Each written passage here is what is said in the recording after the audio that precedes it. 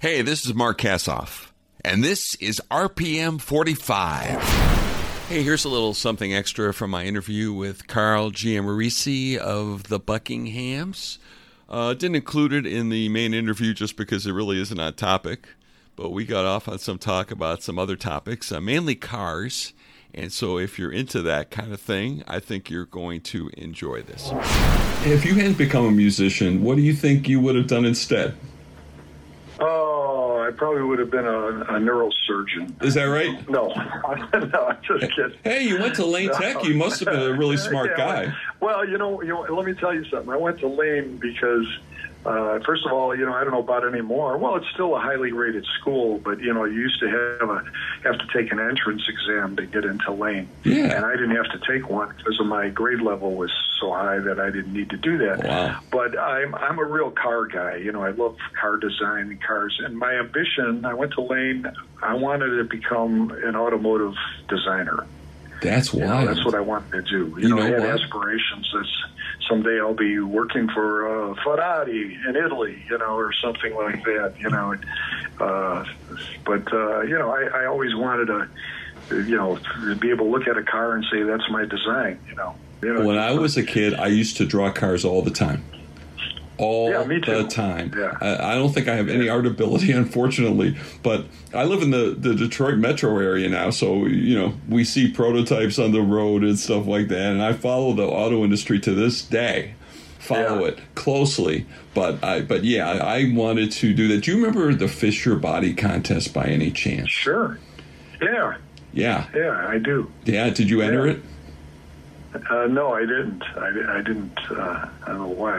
I didn't do that. I didn't get around to it either. But I did draw those cars. So. Yeah. No, I was always drawing cars. I was just to flip out. I was one of those guys that, I don't know if you remember this, but back in it was probably in the 50s too, but in the 60s, like, 59, 60, 61, the American car, the dealers used to, they used to pretty much change the looks of a car every year. That's right. Back then, Not like and today. What they used to do is they used to cover the windows up with paper, like brown paper, so you couldn't see. Right, or soap them up or something like that. Or soap them up, yeah. So you couldn't see the cars. And I would walk around there and look for an opening, where I could look in and see what the car looked like. I remember doing that for a 59 Chevy. and I was amazed at how different. It went from a 58. And I loved the 58, and then the 59 with the big wings, Oh, yeah. And so that was a big deal. Well, we have that in common because me and my friends used to go out. First of all, they all used to come out, as you know, in like September, like mid-September or something like that. And me and my friends used to go out like in late August and scope out the lots to see if we could see one of the new models that had arrived. So very similar situation. And also, do you remember... now, I lived near Devon and Western when we were in West Rogers Park. And there was a whole slew of car dealers on Western Avenue. And when the new cars would come out, it was like they'd throw a party. They'd have the searchlights coming out and, going all over the place. And I remember my dad taking me to the Z Frank on Western Avenue and seeing the new Chevy. And it's like, wow, it's so different. Oh. Yeah. Yeah. Oh, yeah, I remember that. And Western Avenue was like a main street for car dealers and cars, and Cicero Avenue was too. Oh, yeah, there were a bunch of them, but Western was ours, so that's... But Western, I remember that, and it was a big deal. And it was exciting, but through the years, my wife always joked that, if I changed wives as often as I did cars, I'd be broke, because I was always, if I start counting the cars I've had in my life, I'd probably be in the neighborhood of like 50. Wow. Or maybe more than that. I've had Ferraris. I've had one Ferrari. I had many Porsches. Really big on that. I've had some American cars, Mustangs, and I've got a Mustang right now, a brand new 5.0. Ooh, those are so nice. And it's an unusual color. Do you know, maybe I have people come up to me all the time and stop me and ask me what color. What color is that? What color is it? I had a cop stop me once, and cop stopped me. I thought I was getting a ticket, and he just walked up to the car, and I got to know what color that car is. It's called it's crimson red metallic. Oh yeah, I know that color. But it's kind of a weird. Yeah, it's a dark red kind of. I mean, at night it looks almost black, but on a cloudy day it's a dark, bloody looking red. But it's kind of an unusual. But if there's sunlight, then it reflects. You get this metal flake like a gold in there. Oh yeah, you know? And it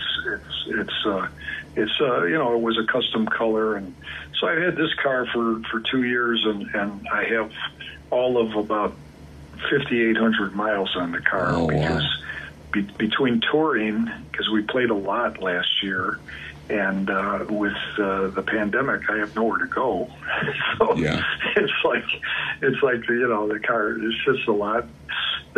Sometimes I will get in it and I go to the post office, go to my P.O. box to pick up something, which is 3 blocks away, and instead I get in the car and I drive for about 10 miles in one direction and 10 miles back just to drive. This is not where you live now, but did you ever take Sheridan Road all the way up? Yeah, that's a great ride. Yeah. I did not too long ago because I still have some dear friends of mine who live on the North Shore. Oh, okay.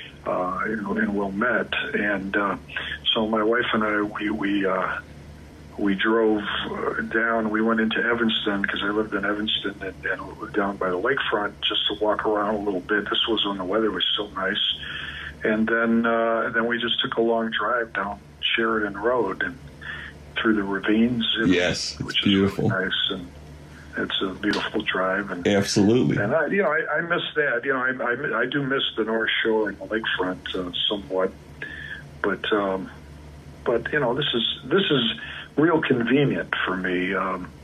Getting to the airports, especially getting to O'Hare, it takes me 15 minutes and you're there, and everywhere else I need to go, it seems like this is more of a hub. Do your neighbors know who you are and they know all about you, or are you more private than that?